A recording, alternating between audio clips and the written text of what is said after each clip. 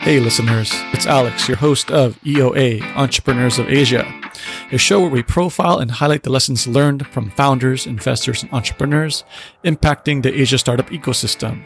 This week's episode is part 1 of 2, and the flavor will be a little bit different. It will be more narrative driven and will force you to read in between the lines to learn the lessons. In part 1, I chat with my new friends, Zihan Zahari and her husband, Chef Chun Bunchai, founders of Copper Restaurant. One of my goals of EOA is to cover broadly all forms of entrepreneurship, to get a diverse set of learnings, and to see where the lessons overlapped and contrast, whether it be in F&B, food manufacturing, insurance, car rentals, or big e-commerce. We can learn a lot by getting outside our comfort zone and formats that we are used to. Copper Restaurant was a successfully run modern European restaurant, tucked away in the heart of KL, hidden in an office building. However, they were able to build a cult following and enjoyed growth of 20% year over year. In part 1, some of the more exciting topics we cover is how a husband and wife partnership can work, how values act as a powerful filter to define career and decisions, and how it's possible to run a risky venture and raise a family at the same time. We will learn more about the background stories of Zihan and Chai, and a bit about the food history and culture from Switzerland to Shanghai, Kuala Lumpur, and Singapore. Part 2 definitely goes deeper into the world of Michelin-star restaurants, along with some crazy stories you don't want to miss. And along with broader themes of the current state of the food industry and how Copper founders were forced to innovate in trying times when they had to close down for now due to the pandemic. So let's dive right into part 1. Hello, Chai and Zihan. Welcome to the show. Hi. Hello. Thank you for having us. Yes, how are you guys doing today? Good, thanks. How are you doing? I'm doing okay. Just as tired as Chai, a little bit stressed. So this is the first time I'm actually doing a 3-person podcast. Oh. And I thought it was nice because you guys are partners in business and in life. Yeah. So we had, Amy Cheng, the co-founder of Amazing Grace, and her partner too, Andrew G, on 2 separate episodes, but I didn't kind of film together. But you guys actually work together, right? Yeah, we do. Yeah. So for Chai, right, you first started your career at DCT University Center. Yep, that's right. I wouldn't say I start my career. I start my training. My training. Yeah. My first school, professional school experience there. I learned my basics. Yeah.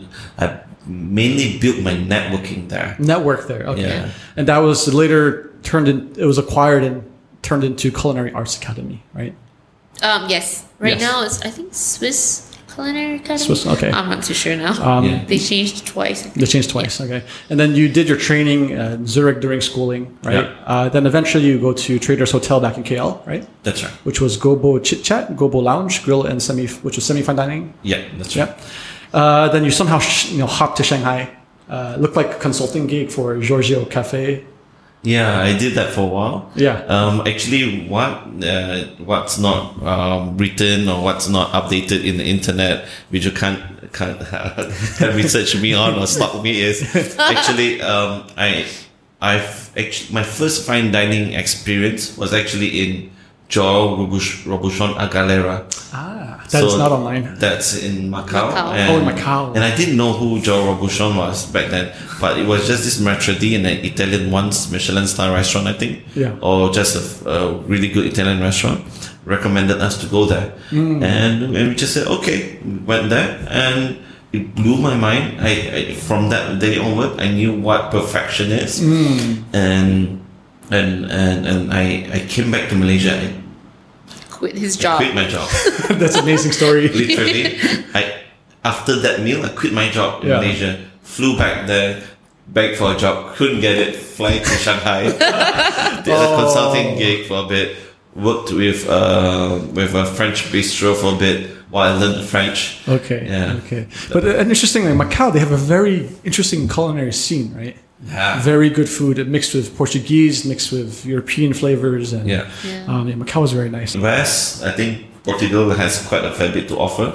Yes. I was in Portugal, I think maybe 2 years ago. Very nice experience, great food as well.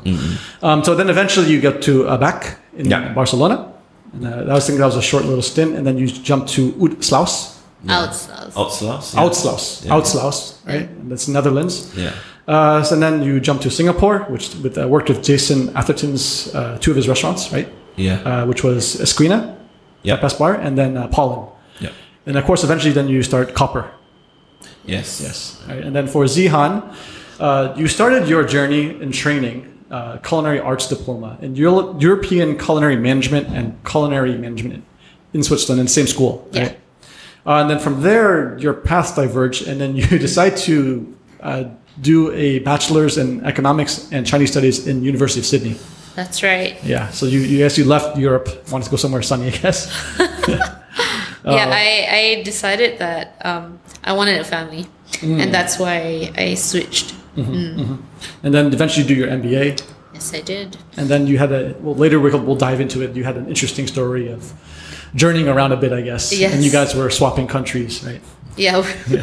we were swapping countries. Okay, so you guys have been working with each other for more than 6 years now, right? Yes. So Pretty much. most people say husband and wives cannot work together. Is this true? Why not? It's half true, I think. Yeah, it's half true. I mean, Sometimes you want to strangle each other, Yeah. but I guess you do that in marriage too. So Yes, what's exactly. the difference? yeah, exactly. So, what is the challenges then? Like, how if you strangle each other at work, how do you come home and then have a peaceful household? it's very difficult, I would say. I mean, the lines are very, very blurred. But then again, I think we both know what more than our work. I think the love part is stronger than that. I mean, if you could survive 7.5 years long distance relationship, you know, work is just a piece of the entire puzzle, and we somehow made it work. Yeah. And Well, for me, I view success very differently. I believe I achieved success or half of my success way earlier than others. And the reason for it is because I'm not monetary. If I was aiming monetary, I probably wouldn't be a chef.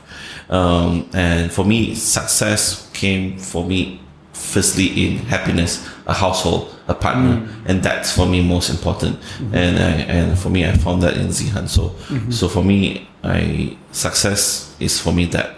And for me, restaurant businesses can fail, anything can fail, but as long as the relationship is there, and I think that's what keeps me going. So essentially, you keep it real. You keep it at top of mind that what's most valuable, most important. So I guess if you're having a work Priorities. conflict, that's work, but Yeah. that's separate from home life and what really matters. Yeah. I think that's really important because a lot of people they go into the mindset thinking like, oh, I can't work with my close friend, or can't work with my husband or wife. But apparently, it's possible. I think it's just more challenging because you actually have to approach tougher situations and really get to know someone, right? And I guess that is marriage. But like say it's a close friend.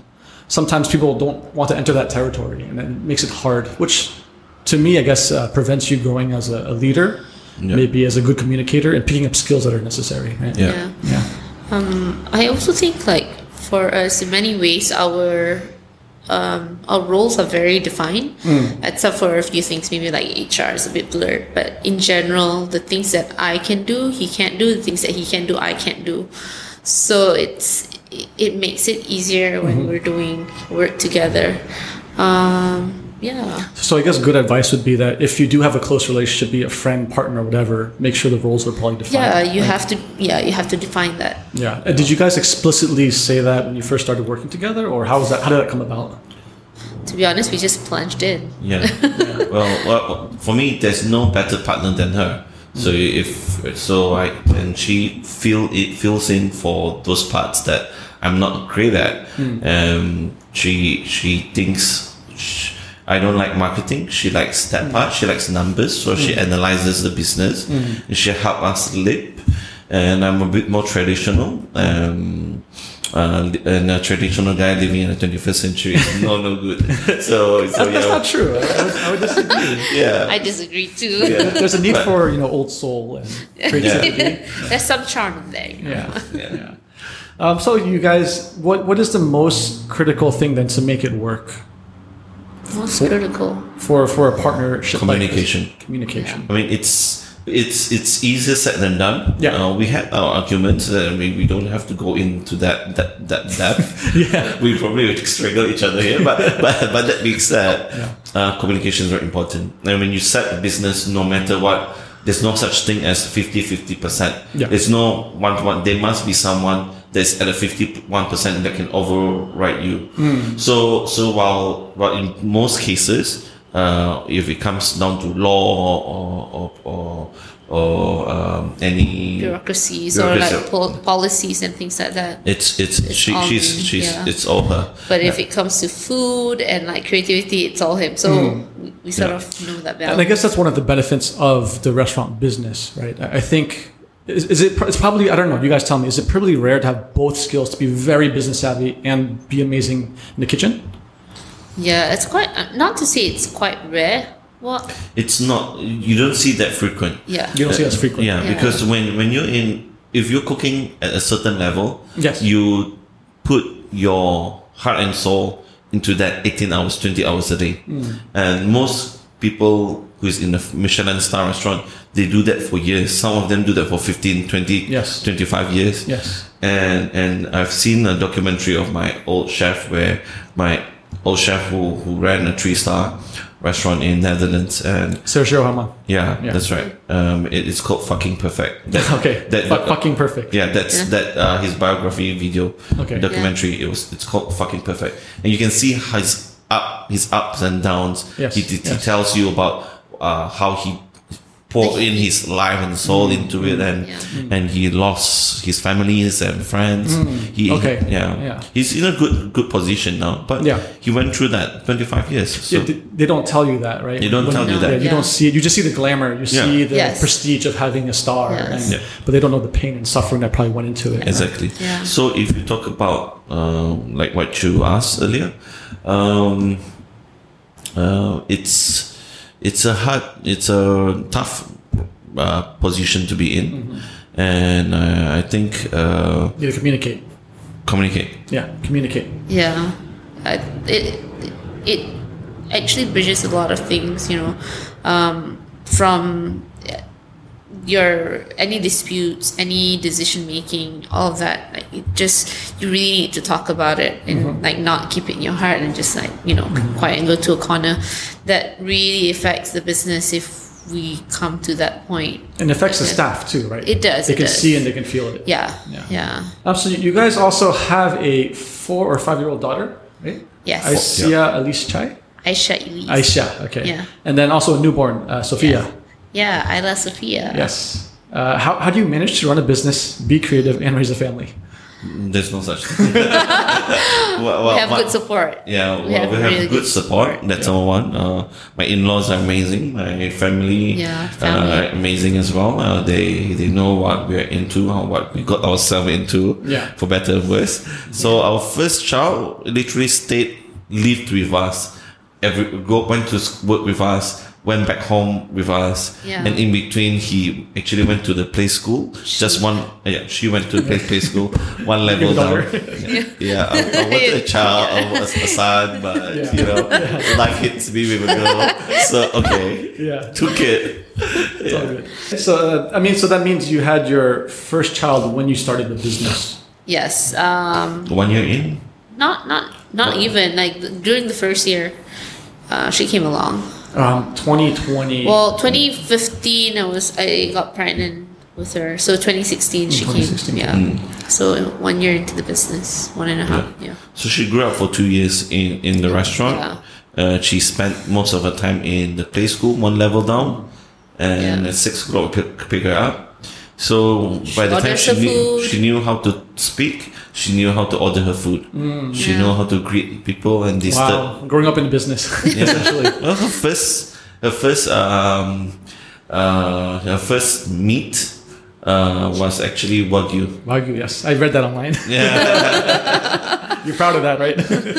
Well, Kind of. But I know I'm going to regret this. I'm like, good luck, future husband. Good luck. Actually, good luck, father first.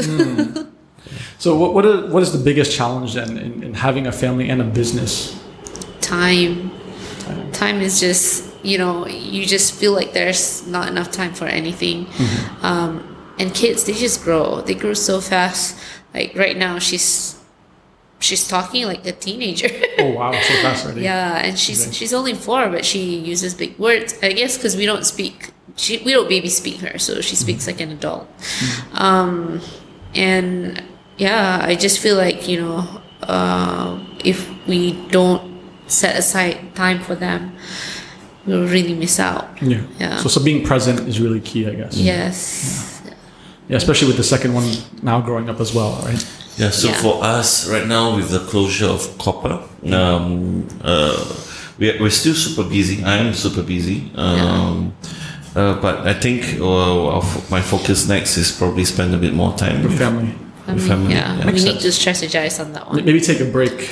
Maybe focus on what's important. Yeah. That makes sense. Find your grounding. And you guys met in 2005, right? Yes, we did. So it was about 15 years ago. That's right. How did that happen? School. Yeah. I was in my final semester. He came back to finish his final semester. And 2 months before that, we actually met and sort of became friends. I actually tutored him menu engineering on Excel. How to use Excel. It started that way, and then after that it was just chatting online, because our time was like when I was in kitchen, he was in management class. When I was in management class, he was in kitchen. So we started off with an online relationship. So did you really know how to use Excel, or were you just lying to her because you wanted her to tutor you? No, I still hate Excel. But still hate Excel. Okay, so that was real. Yeah, that was real. It still is real. And you guys met in 2005, and you got together in 2005. Yeah. So you've been together for 15 years. Yes. Okay, Chai, so before culinary school, you wanted to be a designer. Where did that idea come from? Oh, well, it's quite straightforward. My family was my family is in that sort of business, right? So my dad was an interior designer. My late father, he did the Adun, Dewan Undangan Negeri for Malaysia, Sarawak twice, the old and new, and he designed a summer palace for one of the princess, I think, in Brunei. So he did quite a fair bit of big projects, and I was always impressed with what he did, and wanted to continue the family line, and wanted to diverse into actually architecture, but at the end, my dad and we had a discussion, and I decided to actually diversify from the family business. Why is that? Well, with every business there are the ups and downs with it. So 1998 hit the family a bit bad financially, and my dad literally at one point, early 2000s, literally picked up his bag and went to Shanghai with 2 staff, and then he grew the business to I think 18, 20 staff. Wow. And he did quite well for himself, but he had to make that decision. And throughout that period, he learned the lesson where if you need to be, if you're hungry for more and there's nothing around or surrounding you, you just have to pack your bags and leave. And he saw that hardship. And he didn't want me to go through it. I mean, the father's love, right? Okay. So while we all agreed that. Well, I personally believe that's what he wants. He wants us to diversify and not just be in that family trait. How did you land on food then? That discussion. Land on food. Land on food. Land on food. Oh, okay. Well, I left my hometown at 15. So I came to Kuching. Kuching, okay. Yeah. So Sarawak, Borneo Island, right? Yeah. So there's not much to be offered there. So I decided to leave at a very young age because I saw a lot of young boys, friends and whatnot. They were all into gangsterism. Oh, really? In Sarawak? Yeah. Wow. Okay. And whatnot, and I didn't quite like the atmosphere, and so and I made the decision to come to KL, and I spent 16 and my 17 and part of my 18 years old here. Met a couple of good friends here, and from here I actually decided to. Sorry, what was it? Food. Food. Yeah. How did you land on food? Yeah, how did you land? So when I came here, I was partying a lot, right? Partying a lot. Party guy. Yeah, I mean, I was independent. I wanted to leave that underworld society where I was coming from. And I came here, met a few friends, independent 16-year-old boy. What do you do, right? Party, meet friends, and drink and whatnot. My father, thank God my father's not here right now. So it always hit me that I wanted to have an F&B business. No, if I was to continue my family business, I would always want to have an F&B empire on the side. So I would like to have my clubs, my restaurants, bars, snookerium or whatever you call them. So this came from partying, basically. And don't get me wrong, I still want to have a food empire. I still want to have that, and but because Dad had two things, he had the interior designing side, but he's also got like some hotel. And hotel side. As well. Yeah. Okay. So he went like. Our older brother was into interior design. He's into interior design. He's basically taken over that stuff, and he was thinking of taking the other end of it. So I represent my late father in the board for residence. It's a hotel management company. So they manage properties around, and Bank Negara is one of them. And a few other locations around, and Bali as well. So essentially, it's an extension of family business to a degree and diversifying the business. So it's very business-oriented decisions, and along the way, the partying, it all fits into this grander vision, right? Well, it's a nice way to put it. Yeah. But it's mostly a child's dream. I think it was on hindsight. You can see it that way. I mean, you know. But at that point of time, probably he's like, no, you know what? Gonna have the bar, gonna have this, gonna have that. Yeah. But I mean, it's piecing a narrative together. But in reality, it's something as you mature, it can become a real reality too, though. No, definitely. Yeah. You play to your advantage. You play to what your environment offers you, and I think that's what I do best in life. Yeah. So two things. Your father just jumped to Shanghai randomly, and you just jumped to KL randomly. Where does this come from? Well, I think I have always been an independent guy. I always want my alone time. Yeah. Even when I'm with my living partner, I always want my alone time. Yeah. And it's just a time for me to focus on other things. If I just want the time to relax, I can do that. Yeah. If I want to just read or just have no disturbance, and that's how I chill, I guess. And that's just me. And I always wanted to travel the world, and that's why also food fit into the bill. That's probably one of the main criteria for me, that I want to travel world. I don't want to be locked down into an office job surrounded by four walls. And that's pretty much it. Cooking is basically a skill that you could take wherever and still still apply it. And that's, I guess you were pretty young coming to that realization, I think, because most people probably don't have such a very strong conviction at a young age, right? Well, for me, at the young age, I always knew what I wanted. From a very, very young age, I knew I wanted a partner, a happy family. But I didn't grow up in the best of family atmosphere, if you can put it that way. And that's also partly the reason why I decided at the age of 15 that I wanted to get out of that atmosphere, and I wanted to be on my own and search through the world and find my own happiness, my own place in this world. And I've always been a deep thinker in a certain aspect, and independence is something that I always wanted, and traveling the world is what I wanted, and it just all coincide together. When my dad asked me that question, it's like me facing you right now, and you being my dad asking me if there was another job in the world besides our family business, what would you want to do? And when I said it, that sealed the deal. I never looked back. I used to draw very well, decently well, and now I can't even draw anymore.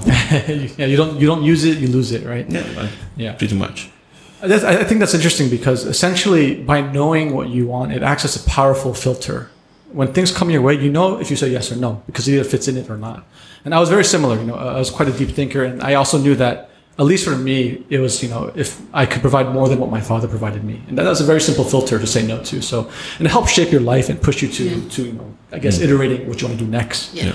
And so for you, Zihan, what was your dreams before you went to Switzerland? Honestly, I didn't have much dream except that I knew I wanted a family. Okay. From very young, I think my parents were very busy. I probably saw them like once a week for dinner. Wow. And they were doing that. I mean, my parents are amazing. They did what they needed to do to build a family. And I understood that. At the same time, I decided very early on that whatever I do in life, I have to make sure I have time for my family. And I made that decision even before I was 14. Wow. Yeah. I wanted to be there for whoever I got married, or if I have kids, I want to be there for them. Yeah. So my decisions have always been around all these values. It's not so much of, okay, I want to be in a corporate world or I wanted to do this or that. It came later on, like as I started going to uni and explore more things, and I decided, okay, well, I'm interested in data, I'm interested in this and that, and it sort of builds upon whatever that I went through, as opposed to, okay, I definitely want to be a businesswoman. It was never that. In fact, I never wanted to be an entrepreneur. I never wanted to have my own business, because you have your own business, you don't have time for yourself. You don't have time for a family. You don't have time for anything. You can't even go on holiday. Your mind is constantly working. But the other thing that I also made really, really strong prayers for was basically to do something that is halal Islamically, meaning that I didn't want to do anything to do with alcohol, or I didn't want to be dealing with men one-on-one. So it's again, it goes back to my values. And so that's why in the end, when the opportunity to open Copper came, I just accepted it as it was, even though it wasn't something that I originally wanted. But I learned a lot through Copper as well. I learned that I'm okay doing back-end work. I actually enjoy looking at strategic management stuff, and that's where I'm headed to. So he does all the creativity stuff outside the creative work, and then I just look at numbers and manage strategically, and it falls together. A great partnership. I mean, in the end. We have to make it work as well. Of it's course. only two of us. The business is us, right? The marketing is us. Life or death. Exactly. We wear different caps. All the time. Good cop, bad cop. So basically, these things in your childhood were kind of powerful motivators, things that were either missing, they shaped your values. Yes. And that really helped translates to kind of your philosophy and your vision of what you do today. Yeah. Right? Okay, so why did you guys choose Switzerland then? And how did you guys get into culinary school? For me, it's quite simple. Back then, in 2000s, Swiss culinary and hotel management was still one of the best in the world. I'm not sure about now anymore, because competition has been very, very stiff. From other European countries. Other European countries. And I mean, Even I think America. even America. Okay. I mean, if you talk about Japan's hospitality is amazing. India's hospitality is really amazing. And a simple thing, as a simple country as or a developing country and like Thailand and Indonesia, because they invest so much in tourism, They are already better than a lot of countries. Yeah. So competition has been very, very stiff for hotel management. Yeah, especially the past 10 years. Exactly. Yeah. And back then, 2005, internet was not what it is today. Correct. Yes, it wasn't. The information back then, the only thing I saw online was Gordon Ramsay cursing with his F word every 5 Hell's Kitchen. seconds. Yeah. And that was the one thing that also Brought us together. 'cause we were watching that. okay. yeah. Nice. That and Naruto. Yeah, pretty much. Very nice. And so now, in terms of hospitality or any given industry, information is so much easier Faster, accessible. for you to access. So therefore, the quality of industries to industries has been Matching up. It's almost like a level playing now. pretty much. So like if you were starting now, there's so much more options and so much more information that you can make different choices and different paths. Yeah, in fact, you can just like cherry pick. Okay, this next few months, I want to go learn sushi, so I fly to Japan to learn sushi. Yeah. And then I want to learn patisserie, go to France. There's You know, even and- certificates online now, Yeah. where you can just pay money and then just learn it online, and yeah. things are very different now. Yeah. So back then, culinary DCT in Switzerland, that was No brainer. no brainer. It was the best. Yeah. Yeah. And for you, Zihan? For me, I was bullied quite badly in school, so I wanted to go to a place that didn't have Malaysians. Well, you found one. But I found one. Truthfully, that was it. Okay. But that could have been anything though. Could have been Australia. It could have, but I went through all the education fairs and whatnot, and somehow I got attracted To Switzerland somehow. Switzerland somehow, and then I decided to tell my parents, like, cooking is a good skill. You should send me to learn cooking. My parents weren't too convinced. Yeah, but you went anyway. That's what I went anyway. It took like almost a year of convincing. Yeah. But essentially it was an escape. It kind of just came on your radar and you're like, okay, I'm going to do cooking. Something like that. Okay. Yeah, something like that. What was the application like? Do you actually have to cook to get in or? No, You just have to be 18. Yeah. That was a prerequisite for me at least, and of course you need to have a certain amount of education. You don't have to be. I wasn't 18. I know. Okay. Yeah, but most of them. Okay, Yeah. but there wasn't a prereq because it's an advanced diploma. So basically, you go in with zero, and they can mold you, right? They can teach you from the basics. Yeah, that was what we went through. Is it true that all the rich kids get sent to Switzerland to study? No, Princes and no? no, I So don't. No, I didn't meet any You didn't meet any princesses. Yeah. So that's all a lie then. That's a lie. That's a lie, guys. Don't believe that. Okay. And so then your path split pretty hard. So Chai, you continue your culinary journey, what we discussed earlier, right? And then Zihan, you go on to study economics and Chinese study, Yeah. and later do an MBA. Yeah. So Zihan, what happened in Switzerland that made you want to change your path so hard?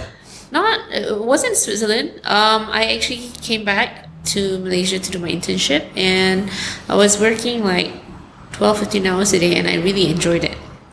But it goes back to my values, right? If I wanted to have a family, and he was working like 18 hours a day, no one would be at home.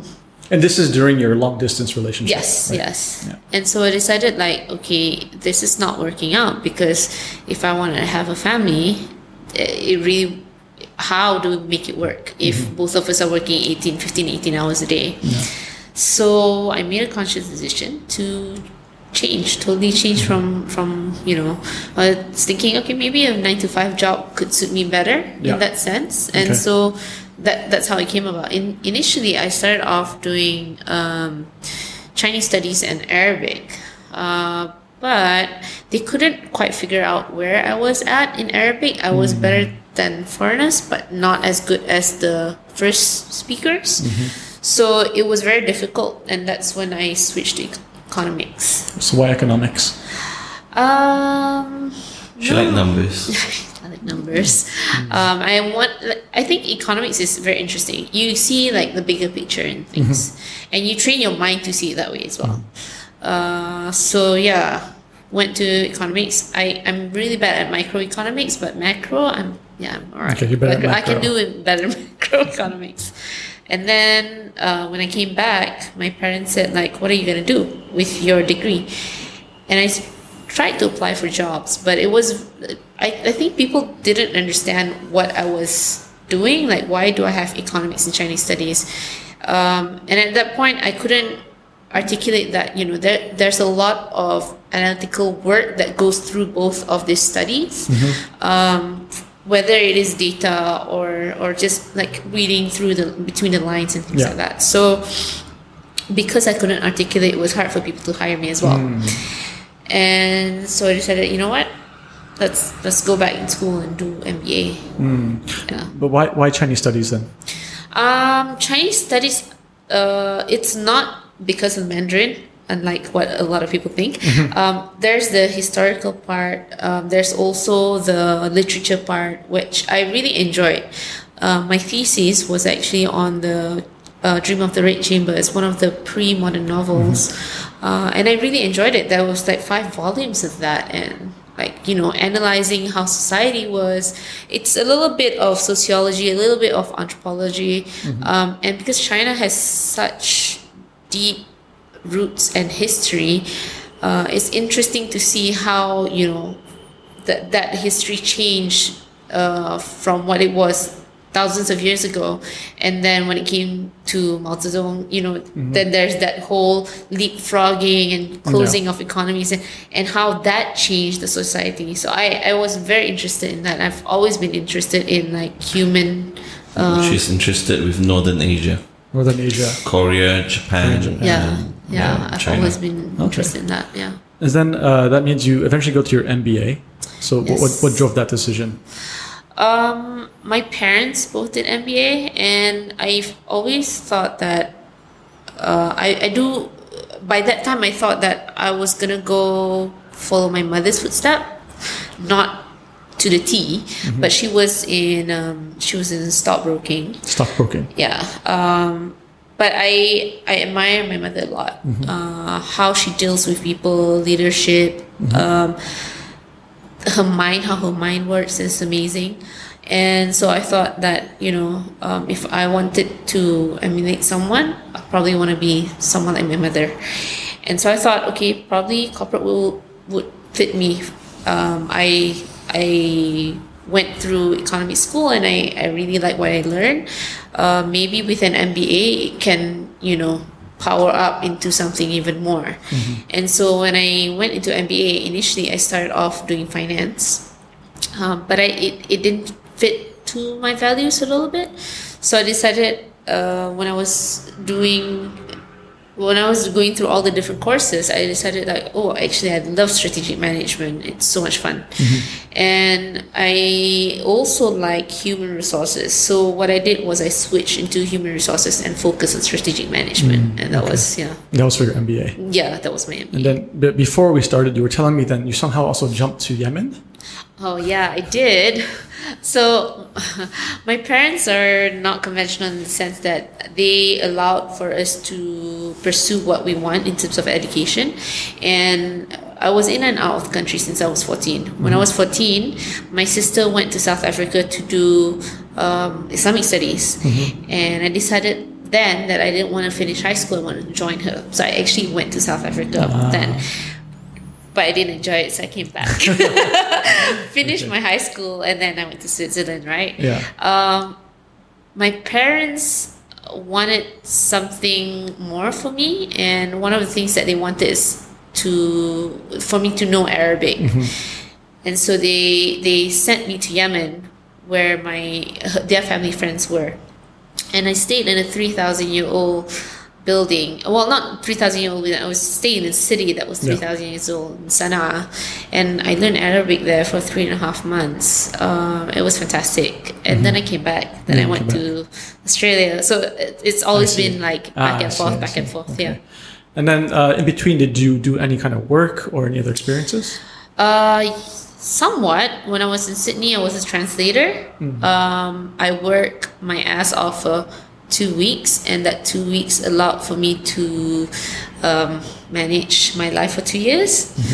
And then when I came back and I was doing my MBA, I didn't really want to burden my parents. So what I did was I started up my own business. I did scones. I basically, not to say paid everything of my life. My parents still supported me somewhat, but most of the things I did through my scones. I sold, like I would do 200 scones a day, and then I would study and do my thesis at night, or vice versa, depends. So you had basically an entrepreneurial spark also. I suppose. I mean, like on hindsight, when you think about it, yeah, it's probably that. But at that point of time, I just thought, okay, I don't want to burden my parents. What can I do? And I had culinary skills. What was the easiest way that I can do things on my own and still, do my studies and ace it? So that was basically my line of thought, and I just went with it. And it was good also because during my MBA, we had to do a lot of, assignments that would need a business, and so my business will become that in the assignment, and it helped me grow. That was interesting. And so for your journey, you were in Europe training, and then you went back to KL. So you had this great experience in Europe. Great experience or no? No, well, back then it wasn't. It was school. It was just school. School, and in an internship, and you were thrown to do. In Europe, they work very differently from Asia. You're basically, it's all about efficiency. One person doing a 10% job or 5-6% job. In Asia. In Europe. Okay. And just a quick example would be if you go to Zurich station, and there'll be one big ass cafe, and it's just a regular cafe where people get the coffee, they get the sandwiches, everything's pre-done. So you just have to queue and get your food. And when you come to the table, you sit down, you have food. The same waitress would have prepared those drinks for you, or took on your drinks for your order. Your sandwiches you get yourself, but that same waitress or waiter would clean the floor, give you service, take your order, what you need, and also do the cashing for it. So that one waiter does everything, and you're talking about Zurich, so that's like the main hub, and you're talking about hundreds, if not thousands, of people go into that cafe. So when you're in the hotel, you're basically one person churning out for a few hundred. It's all mass production. It's not fine, but that's what you learn. But if you come back to Asia or Malaysia, it's pretty much a little bit, a bit more different. I'm trying to be nice. How would you describe it nicely? Well, your jobs are defined, and you want to stick to that definition. That's one, and your productivity rate is lower, much lower. I am not saying that I'm the fastest guy around. I am not, but I push. I keep on pushing. I don't stop. And if a normal European would probably serve up to 100, and if I can reach 80 or 90, I'll push to do that.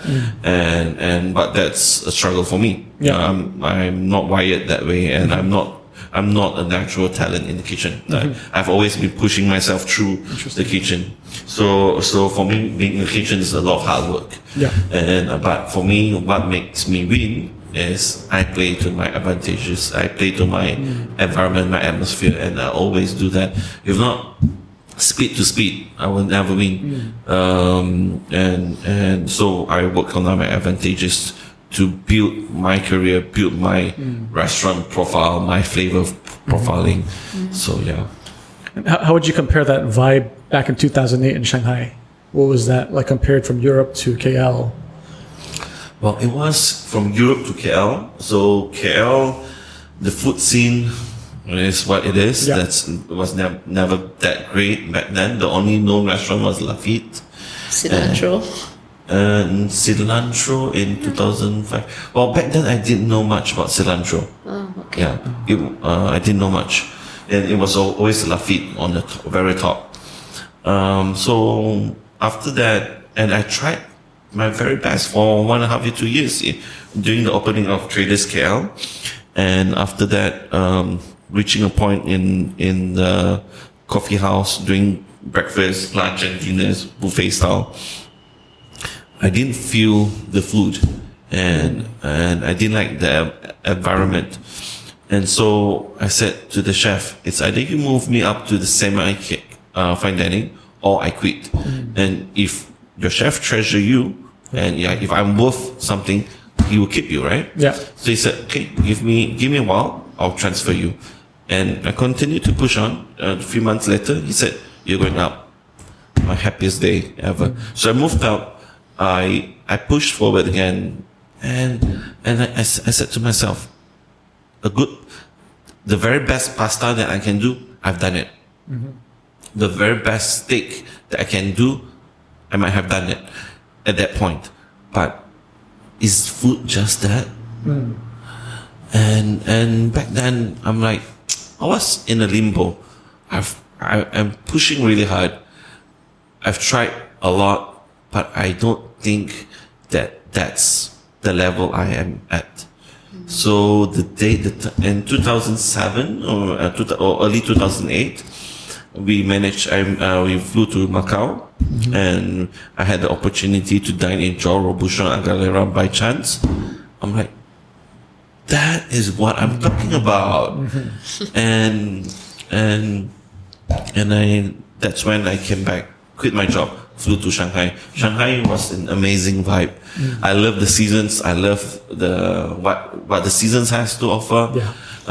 Obviously, the mentality of a cosmopolitan city is much more diverse, much more different from how a KL people would community would think. Correct. And comparing that to Kuching, right? Yeah. So you meet different societies, and when you go to Shanghai, it's a society that if you're not smart, they'll eat you up. It's as simple as that. Yeah. Shanghainese in general, they are very business oriented. Yeah. So when you are trying to be friends or talk to the locals, it's either you can give them something or not. And it's very direct. There is no, at least in my experience, there's not much of that, I don't know. Feeling? No, I mean, Like, there's no soul. Like, Soul. pretty much. like, Soul. yeah. Pretty much. Yeah. Yeah, you know? There's some places you just you know It's you cold. go It's cold, okay. Yeah, it's cold. And you don't feel it. The warmth. Yeah, you don't feel the warmth. You don't feel the In soul. Beijing, you feel the warmth, but as a city, I do prefer Shanghai a bit more. And most of my friends, they're all foreigners. Of course, Literally from either the Malaysians, Singaporeans, Australians, Yeah. Koreans. Dutch, Danish, wherever you name it, but not Shanghainese. Yeah. But being Malaysian, do you feel that same vibe in Singapore as well? It modernized so fast, and in that process, there is something missing. There is something There missing. is sometimes. And I think the leapfrogging has actually created a society where materialistically is very important. Being someone is important. Both for Shanghai and Eavesdropping. Singapore. Both for Shanghai and Singapore, right? Both Shanghai and Singapore. Yeah. But what about the food scene then? How has that developed from 2008 onwards? Shanghai back then, you had a lot of Michelin stars, Already. affiliated restaurants there, all the chefs who have worked for Michelin star, opening up restaurants. Like John George has been there for ages. Yeah. So, The scene has been quite interesting. but it has always been by the bun. Yeah. Yeah, So of course. by the time I left, it was still that few, and that made it big, right? Yeah. And the rest was still upper class Chinese food, Japanese food, and etc. So I didn't think that Shanghai was the best place to go in terms of progressing in cuisine. Yeah. But during that time, before the financial crisis of 2008, I started I mentioned earlier, I learned French, hoping I would go to France. But it turned out I've been sending out CVs as well around Europe, and I got Spain. no, I got Netherlands Oh, yeah, first. that's true. There was only 2-3 star in Netherlands. One was the Librairie, it means the library, and the other one was Outslaus. And the Librairie was the one that responded, and they gave me the job. Oh wow. But 2008, once the crisis hit, they stopped the permit and had no choice. And I had to look on to other countries who offered me a position, and there was ABAC in Barcelona. And at that time, I was just being a stagiaire, and I went there. Either way, wrong language. Yeah. Wrong language. What's a Romance language? So, could you pick up any Spanish or? Yeah, I picked You up went Spanish. to school there. I went to school. Oh, you I went to school did a bit of Spanish courses there as well, because I really love the country, the people, Spain's amazing. amazing. If I can call myself, I'd love to call myself Spanish. If for the longest time, if there's a place that's home for me, it would have been Barcelona, Spain. Okay. And I always tell her that. Yeah. I spent the summer in Burgos. I did an exchange with the Rotary, and amazing country, amazing culture. The people really know how to live. They really enjoy. Yeah. And great produce. Yes. People are Very high easy-go-lucky and Yeah. amazing. Loved it. But then, how come your experience was only 6 months in ABAC? Oh, I was a stagiaire. I couldn't afford it. I couldn't afford being a stagiaire. What does that mean for A people? stagiaire, it's basically a person who goes and learn, and a lot of times is working for free. Okay, I see, And I'm working first month I lost 10 kilos. Wow. He did. Yeah. I lost 10 kilos in the first month. I was like, no, I'm an Asian boy who won't give up. Screw you guys. You can speak in a different language, but I'm going to prove you guys that the Asian can do it. So in a month, I from the poisson, which is the fish section, I was doing the entremets, the side dishes. I was put into the garde-manger, which is a cold section. I took over the station because the CDP back then wanted to go for holiday, and so I went in. I took over the station. CDP is chef de partie. partie. Okay. So it's a chef of a station. And I was just stagiaire. I'm not even called me. I was pulled in to handle Hold the the fort. station, Yeah. hold the fort. And I did it. Even Spanish boys who come in, they would be under me. I'm like, I was like so happy with that. and when the CDP came back, I don't know, after like 3 weeks or 4 weeks or so, I requested for me to see another section, which was the saucier. And it was one of the toughest section for me back then, because that's where we pluck game birds, from pigeons to ducks to pheasants. Probably I don't quite remember. We had a small cubicle with a glass panel. And it would be like two boys inside plucking, and it's like, you know how you see movies and you have these girls pillow fighting and all the feathers. It was like that. And it's not pretty. It's not pretty. You just see two guys plucking the birds. And for me, I saw one guy, my sous chef, deboning a pigeon, and it took him like 3 minutes to do one. Wow. And my first pigeon took me 12 minutes. Wow. I'm like, how did I do? 12 minutes. Like, you're not going to survive this.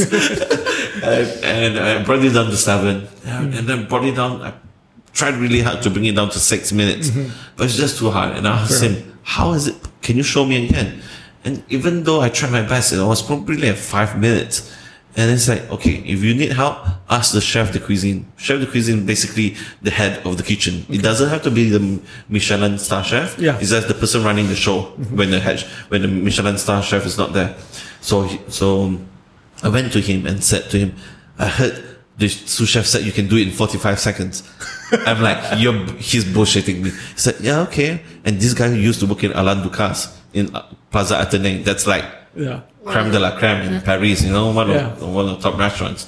And he said he gave him a bird, a pigeon, and he took a deboning knife, said start the clock, the timer, and it was 45 seconds on the dot. Oh my God. And I'm like, what the dudes? and then the two Michelin star chef owner came in, or chef patron, he came in, and he walked by and said, what's going on? He said, oh, this dude didn't believe I could do it in 45 seconds. And then he laughed, I could do it in 30. and then he laughed and walked away. And this was the Jordi Cruz, or no. Jordi Cruz was the chef after my chef left. Okay. So yeah, Jordi. So I used to work with Xavier Pellicer. Okay. And he was the guy who said he could do it in 30 seconds. That's crazy. And everyone spoke Spanish only in the kitchen? Spanish or Catalan. Or Catalan. Wow. Okay, so you had to really adapt and learn. I had to adapt. The last 1-2 months was slightly better.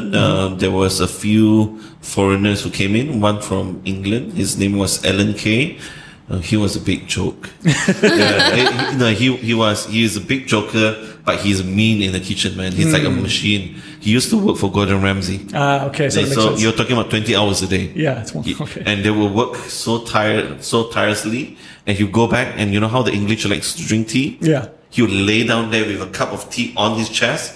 He fall asleep the next day. It was still there without a single drip. Wow. That's how crazy it is. That is so intense. So yeah, one Englishman came in, a few Mexicans, and a German. The German. So there was some English going on. Is this really common for Michelin stars? So the only way to break in is just to work at this level. What is it called again? Stagiaire? Well, if you want to be a stagiaire. Stagiaire. Yeah, which is an intern working for free, or coming from different country, trying to experience a different culture, different learning curve. Yeah. So you do need to work that numbers in general in Michelin star restaurants. Now moving forward about 12 years into the industry from 2008, a lot of culinary leaders who came out and spoke against it, and they are trying to work towards 4-day work week, 5-day work week, 10 hours a day, etc., etc., etc. But the same leaders who did that went through 18 hours work shift a day, 6 days a week, or 5 days a week, and it would take time for us to move towards that, because even when me and her and Z spoke about this, it's almost impossible financially for us to be able to retain a 4-day work week and maintain a healthy numbers. Healthy numbers. Yeah, just keep in not the possible. black. It's very difficult. Unless you are going to triple the charges. Yes, correct. Yeah. So if you do that, will you get people? Are people willing to pay? Pay, yes. Yeah. Yes, So that's always the balance that you have to figure out. Yeah. But stagiaires are really interesting because even like Chai was talking about, I want to go stagiaire somewhere. Yeah. So it's not just like people from zero knowledge. People still go out. No, I still want to do stagiaire. You still want to do it? He still wants to do it. Yeah, that makes sense. I would still love to travel independent. Go back to single life. For a few months, not to that. Keep the ring in the pocket, Look at this. Cooking though, right? Cooking. Yeah, but I think it makes sense because it's this one few, I think, professions where you have master and apprentice still. And you need to put the hours in. How are you going to debone a bird in 30 seconds otherwise, right? It just seems like it's just necessary. No chance. Yeah. You have two sides of extreme right now. You have people who thinks that going to a CIA, Le Cordon Bleu, and coming out, they can be sous chef. I literally meet and talk to people like this, Yeah. And so annoying. And you have kids coming in and like work 10 hour, 11 hour, and say to you like, you're not paying me enough. And then he's holding a San Francisco coffee cup while talking to me. And I'm like, wait, you're drinking this every other day, and you drink like once or twice, and that's 12 ringgit each time. Yeah. And he smokes a tobacco, what do you call that? Those old English type of pipes. Yes. Really? Oh, yes, I didn't know he does that. Okay. And I still remember this kid. and you have this young hippie applicants or employees who come to you holding San Francisco coffee, smoking a pipe, and pipe. then saying like, you're not paying us enough. Exactly. Maybe you're not dealing with your money right. Yeah. Is this the younger generation thing? Are we getting older, or what is this? I'm not sure. I think Honestly, I think it's attitude. attitude. Like you still have a lot of people who are willing to put in the hours, and who are passionate about what they do. So for me, it boils down to like how much you wanna gain from the experience, right? Hey listeners, thanks for listening to part 1. Elaborating on some of my favorite themes, I love how Zehan and Chai have been so sure and unapologetic on professing their values and how it defined their decisions and progressed their careers. Despite having traditional values such as family first and balancing time, it still led them to starting a risky F&B venture in one of the most competitive industries, the food industry. They also go against some norms like working as a husband and wife, starting a new business despite having a newborn child. And it almost seems ironic, but their work experience has led them to valuing things like strong work ethics and putting in many hours to make their dreams happen. More importantly, their values came about from a reaction of what they were missing or what they wished they had while growing up. It may have been a combination of conscious and unconscious reactions for the couple, but identifying those internal motivators and knowing what's important to you early on will help you make decisions faster, which is vital to progressing your career. And also finding happiness during those ups and downs of running a business. If you found this episode valuable or interesting, please share it to social media. We will also have links to the transcript and an appendix of terminology in case some of those food terms were foreign to you on entrepreneursofasia.com/podcasts. Don't worry, many of those terms were new to me, so don't be shy and let us know your feedback there as well. Stay tuned for part 2, where we will talk more about working at Michelin-starred restaurants, why there aren't so many Michelin-starred restaurants in Asia, food culture, and much more.